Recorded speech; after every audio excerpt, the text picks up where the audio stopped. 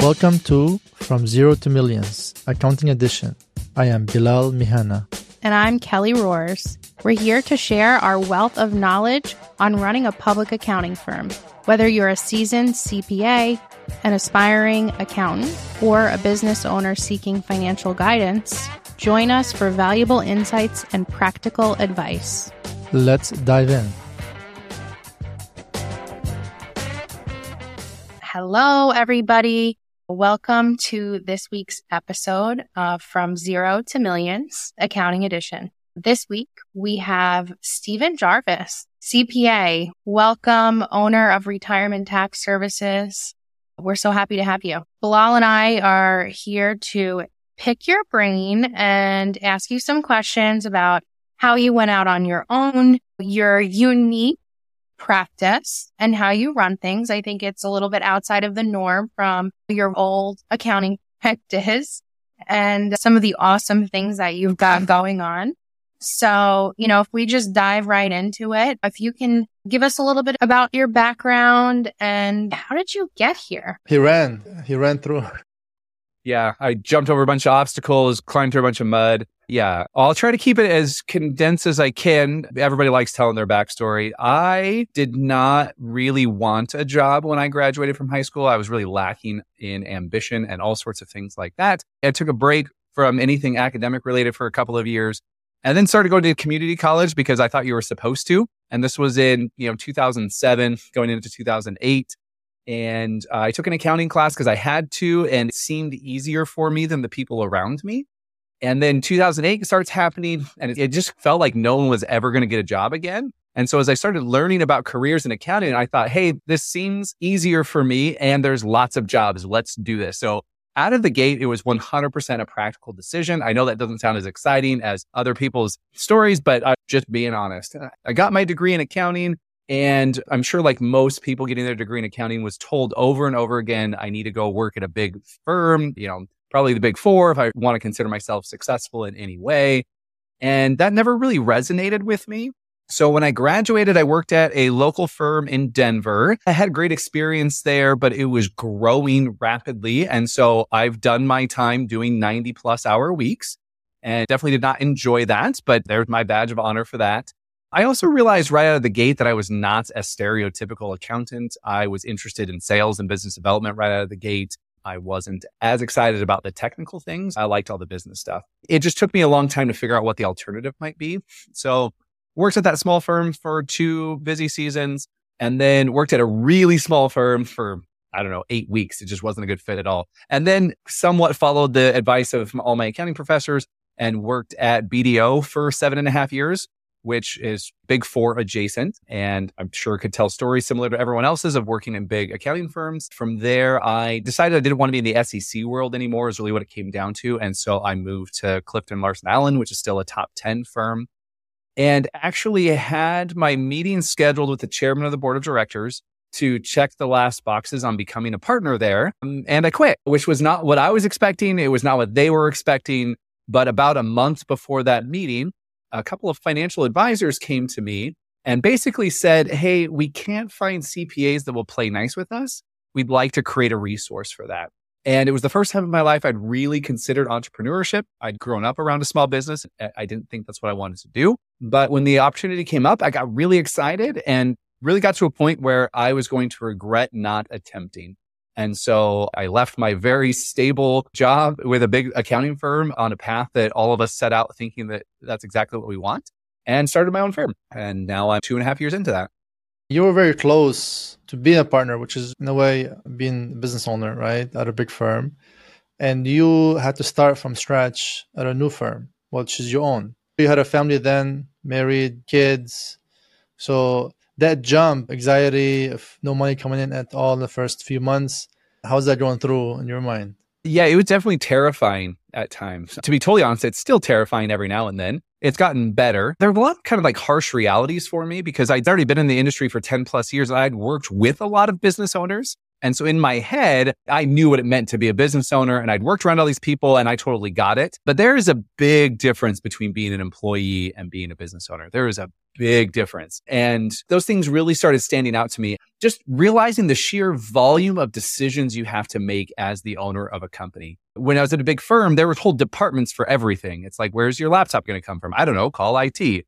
Even signing up for a business credit card, it was like, oh, yeah, I guess I do need to do that. And yeah, they are going to want to know my personal information to approve me for that. Probably one of the scariest moments was the first time I hired someone. Because in my head, I'm committing to this person that not only am I going to give them their first paycheck, but that I'm going to keep growing this business in a way that I can give them all their paychecks after that. And thankfully, it's not like we're on the brink of collapse or anything like that. But as a business owner, looking at your projection, whatever you think they might be, there's always that chance of, well, hey, what if this stops working? And so there's that head trash there. So now we're up to 4 full-time employees and several contract employees, and that's gone really well. But I think that was one of the scarier moments for me of bringing someone else into this. Of course, I run payroll every 2 weeks.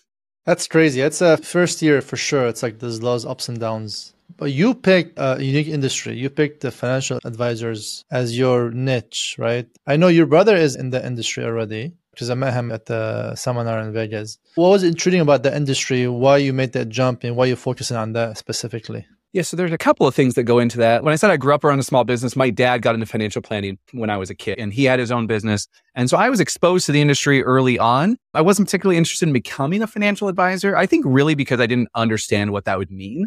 And I wanted to do something different than my brother and my dad. And so I obviously kept in touch with my family over the years. I actually have 6 siblings, but Matthew, my brother, it's a financial advisor. He and I would do adventures every year, rock climbing, things like that. And we inevitably talk about business and the work we were doing.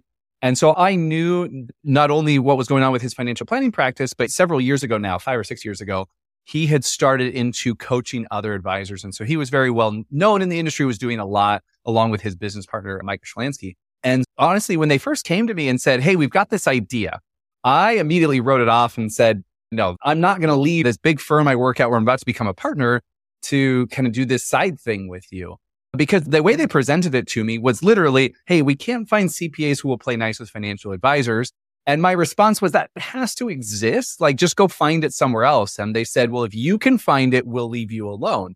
And so as I started looking into it, what I was discovering was that by and large, both in the CPA industry and in the financial advising industry, there's just this disconnect between the two. Each has kind of their perception of what the other one is doing. And while these should be 2 skill sets that work very well together because they're very complementary, it just doesn't happen in reality. And so I saw this huge opportunity to have more control and influence over my future, as well as more directly help more people.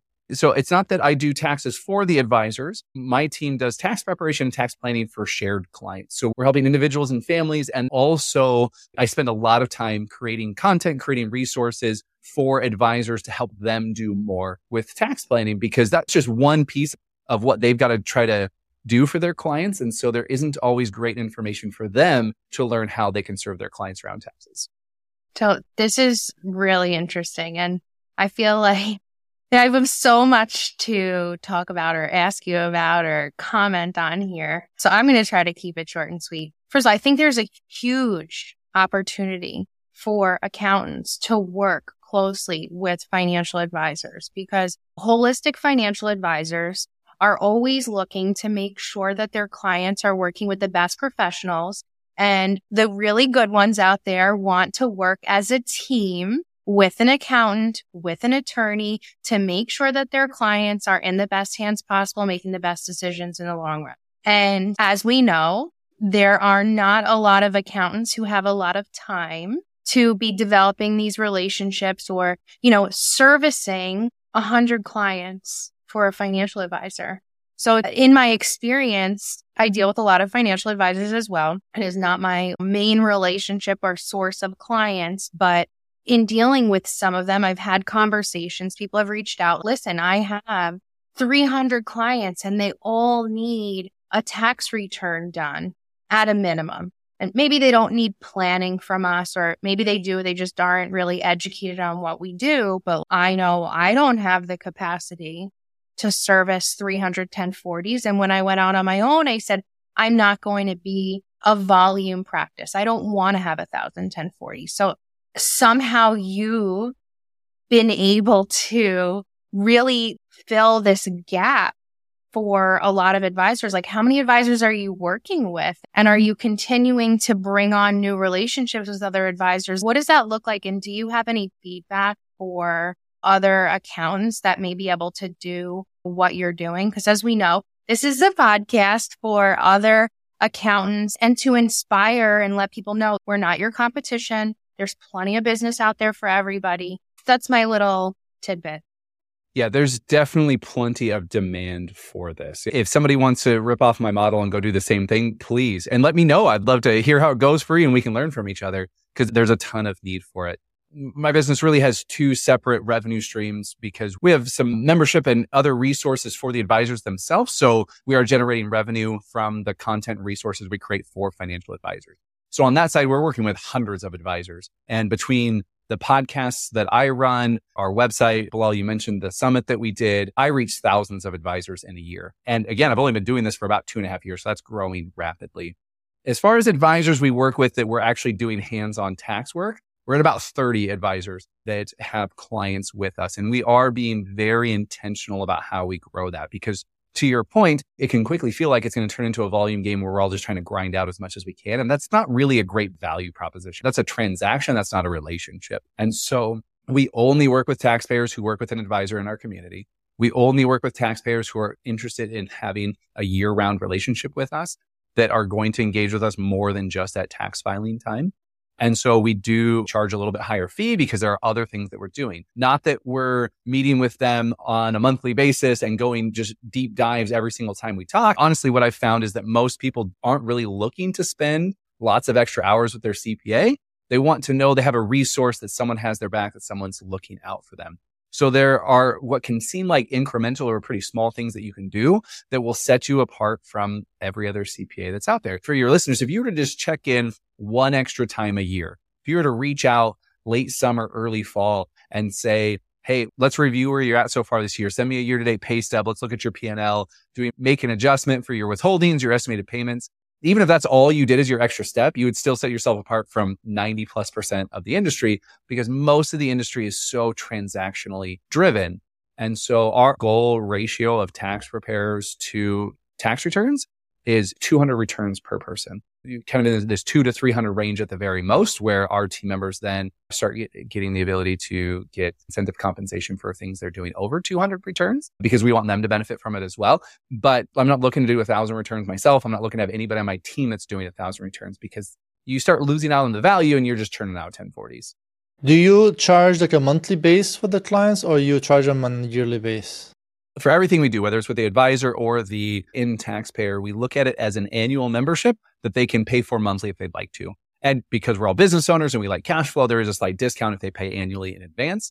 But there's another thing that we've done to try to simplify our business model so we can focus more on serving clients. We don't bill based on chargeable hours. We actually don't do invoicing of any kind. All of our revenue comes through credit card transactions through Stripe, through membership. So whether it's monthly or annually, it just really simplifies the process. Now, to be able to do that, we've had to start really, really narrow with who we serve. We have the advisors screen people coming in to say, if they fit these certain criteria, here's what the cost is going to be for the year. And then we get really good at working with the same kinds of people over and over and over again. And eventually we might expand who we work with. But since there's so much demand and there's so many CPAs who just aren't taking on new clients, we're kind of in a position where we can be really picky about who we take on. And that way we know that everyone we take on, we're going to be able to do a great job for. That's awesome. I would say for the new CPAs that want to start their own practice, right? You grew up in a family that are financial planners, but it's not like you planned to open your firm with focus on that industry. It just came about. You had to become a partner and then, oh, boom, your brother came over. He told you to join. And then it happened. A lot of people have a hard time picking a niche. So what would you say to new CPA that want to start their own firms? How would they pick their niche? How would they start the process? What they should look for? I would say from your side that you became successful in a short period of time. I have definitely a little bit different of experience than most because I was pretty much told, hey, this is what niche we want you to have. Is that something you'd be interested in? So I still had to go through and decide, is this something I want to do? But I wasn't considering between dozens of different niches. What I will say from my own experience and from watching other people do this, you have to pick something and really commit to it. And you have to understand that this is going to take time, that it might feel easier in the short run to just take anybody on as a client, but you're going to hurt yourself in the long run.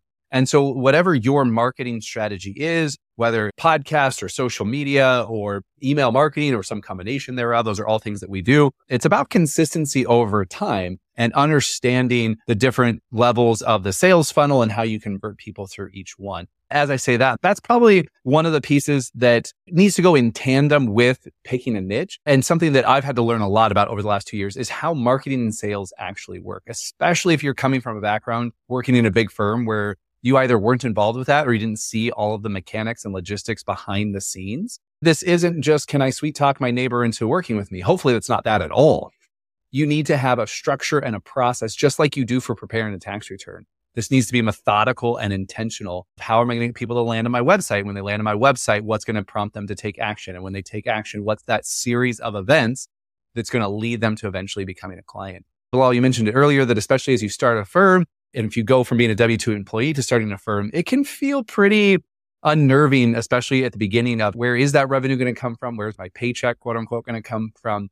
And so it can be a little bit scary to try to invest in other things up front, but making sure that you are learning and implementing sound systems and practices around things like marketing and sales, client management, all of these kinds of things, even if that's going to cost you up front, is going to make a huge difference. I think this is like a common theme that's come up on the podcast so far. Whoever we're bringing on, we end up talking about what does your brand look like? What is the process to obtain clients? And obviously, I guess that's one of the fear factors in jumping into being a solo practitioner or starting your own firm. It's like, how am I going to get clients? And what does marketing look like? It doesn't necessarily mean you're going to be putting an ad in the newspaper for your services, but like building this brand and finding your niche and just, putting out there what you do and how you service your clients is marketing.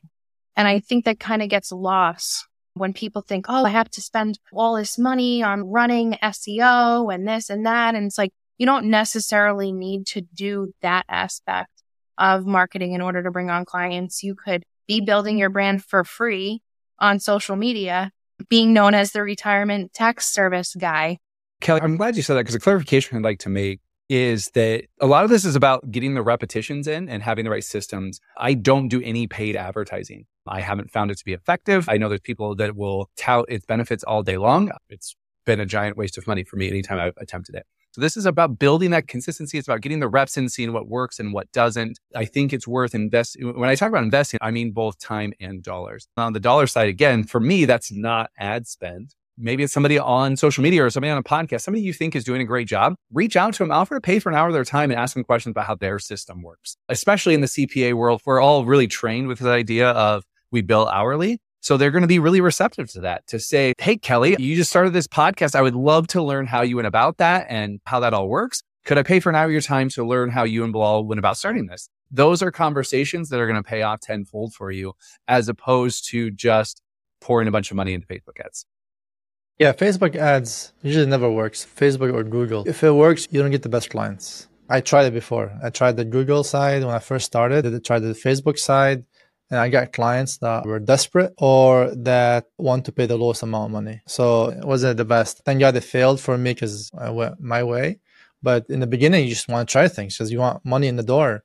So you try different things that works for you. But in reality, the best way, the content, you do great content on LinkedIn. You provide great content and you make it interesting. You started this niche, you focused on, you went all in on it with your branding, everything. You do a good job with this. And now you'd start doing seminars. And I went to your seminar in Vegas, which you picked a nice city to visit at least. How did that come about? Was it you and your brother that wanted to do this? Was it you that came up with the idea? I'm sure doing the first seminar, it's scary to invite people. Are they going to pay? Are they going to show up? Because you book everything ahead of time. Tell me a little bit about how that works. And expensive, it's not cheap.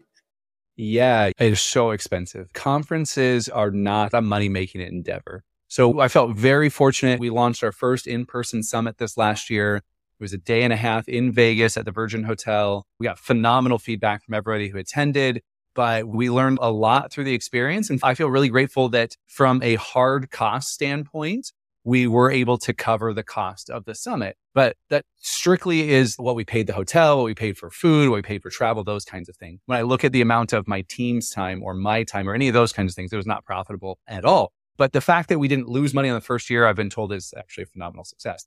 So running a summit was kind of like starting a new business all over again. There was a lot of very scary things, a lot of things that we weren't sure of. And you're exactly right. We had to commit to a contract with the hotel and pay a significant deposit and commit to contractually fulfilling the rest of that contract, regardless of how many people showed up very early in the process. And again, while we're preparing and doing tax planning, ultimately, what we're trying to do is transform the way that financial advisors do tax planning. So we're trying to have a huge impact on this industry.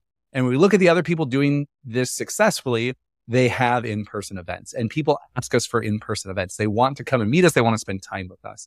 And this is one of those things that made me realize early on that I wasn't a stereotypical accountant. I love those kinds of things. Hopefully it showed as I was on stage, but I'm very comfortable. I enjoy doing those kinds of things. I mean, over a day and a half, I was on stage 3 different times doing presentations, and I love it. On LinkedIn, you'll see that I put on there that I'm the least boring CPA that you know. My wife has made me a shirt that says tax famous on it. So I lean into all these kinds of things. But it definitely was a bit scary. We realized pretty quickly that we didn't start early enough planning. We thought that 6 months was plenty of time. Most conferences are planned more than 12 months ahead of time. So we're already well into the planning process for next year, and it'll be in Phoenix at the end of September next year. Same time, September 25th through 27th. But we had 100 people there in the room and a little bit more than that virtually online.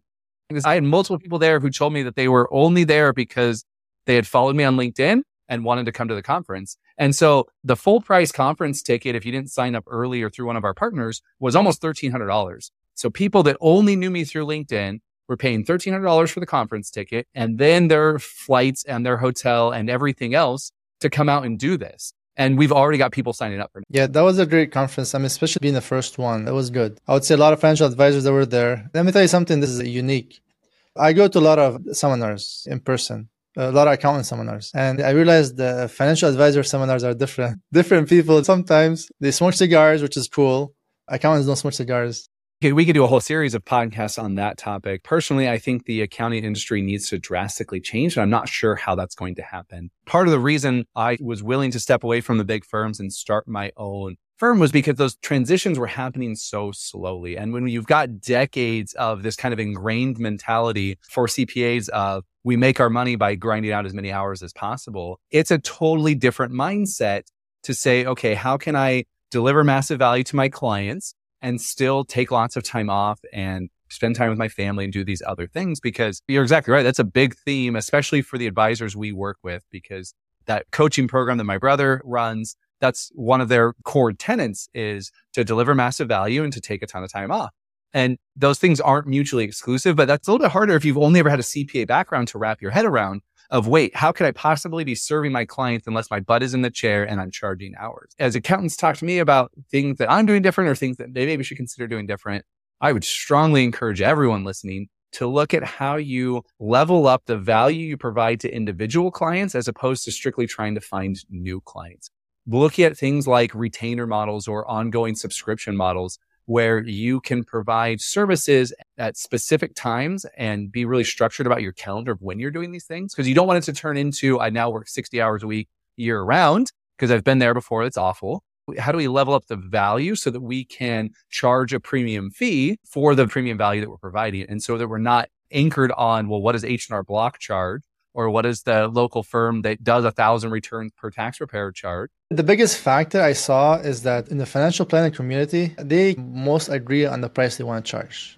It's like the standard 1% rule, right? A lot of them will go up and down, but accountants, it's a huge range, especially on individual tax return. You have $100 a return to, $5,000 a return. It depends on complexity, but it goes very cheap to $100 a return, and it might take a few hours, but I think financial planners value their time and they price it based on that. Most of them, I would say. But I say they have this standard rule of 1% rule that they follow. But as accountants, we don't have any rules we follow. We just go gut feeling pricing. $100, $500, $1,000, whatever the gut feeling might see in the moment. Yeah. So how I would encourage people to think about this, because you're absolutely right. That's the reality we're dealing with right now. And so it's really easy to get hung up on what are other people charging, or to try to tie it back to an hourly rate, because that's how we were all brought up, is that my time is worth X amount an hour. And so if I'm working, great, this is what I'm going to charge people. And so the mindset shift is away from starting with price and starting with value. And so this is where you want to look at, what else am I going to do besides prep the tax return? And you want to look for things that you can do at scale, that you can batch and do for lots of clients at the same time. And that when you're talking to a prospect or you're leveling up the fee that you're charging to an existing client, you don't say things like, hey, we're going to charge you more because of inflation. Nobody wants to hear that. You lead with, here are things that we're going to do that no one else is doing, or that most of the industry is not doing, or that you're not going to find easily other places. And so you highlight those other check-ins during the year. If you're not familiar with it, I look into Form 8821, which allows you to do monitoring with the IRS. For CPAs actively doing tax prep, it's not hard to set up, and clients find it incredibly valuable that you are monitoring things on their behalf from the IRS. And so you want to start looking for these things. To be honest, there's a lot of people listening that probably are already doing other things, but aren't communicating to their clients that they are doing those things and they should be charging for those things. Correct. Again, talking about value versus hourly, it's so important. And I think it's really difficult for accountants to communicate the value. Even in my own practice, I've grown my practice so much in the last 2.5 years, and it's amazing. But I still feel like I need to be able to portray the value that I provide to clients better, to be able to bill higher and bill appropriately, and just outline, hey, this is what makes me different. So think about your regular old run-of-the-mill accounting firm and think about the different things that you're providing to these clients, and verbatim, this is what I do differently. This is the value that you're going to get. It's as easy as that. Fool around with ChatGPT. Develop it a little bit and personalize it to what you need. But I think that's a great piece of advice to end with today. Thank you so much, Stephen, for appearing on the podcast. I think we'll definitely have to have you back in the future. And can you just tell us a little bit about your podcast? Yeah, so I actually have 2 podcasts. One is advisor facing. It's called the Retirement Tax Services Podcast. And then the other one is taxpayer facing. And we're in the process of rebranding it to the Least Boring Tax Podcast. It's currently called the Retirement Tax Podcast. I know they're very similar. That's why we're going to rebrand it. You can follow me on LinkedIn. Just look for Stephen Jarvis. I'm very active there. Between the 2 podcasts, my whole focus with everybody I work with is that you need to pay every dollar of tax that you owe, but there's no patriotic rewards for tipping the IRS. And so it's consistently doing the small things over time that allow us to minimize our lifetime tax bill. Thanks again, everybody, for listening, and stay tuned. Before we sign off, remember to share this episode with fellow accounting professionals. Building the firm of your dreams is a journey best taken together, and by sharing, you're helping others on their path to success.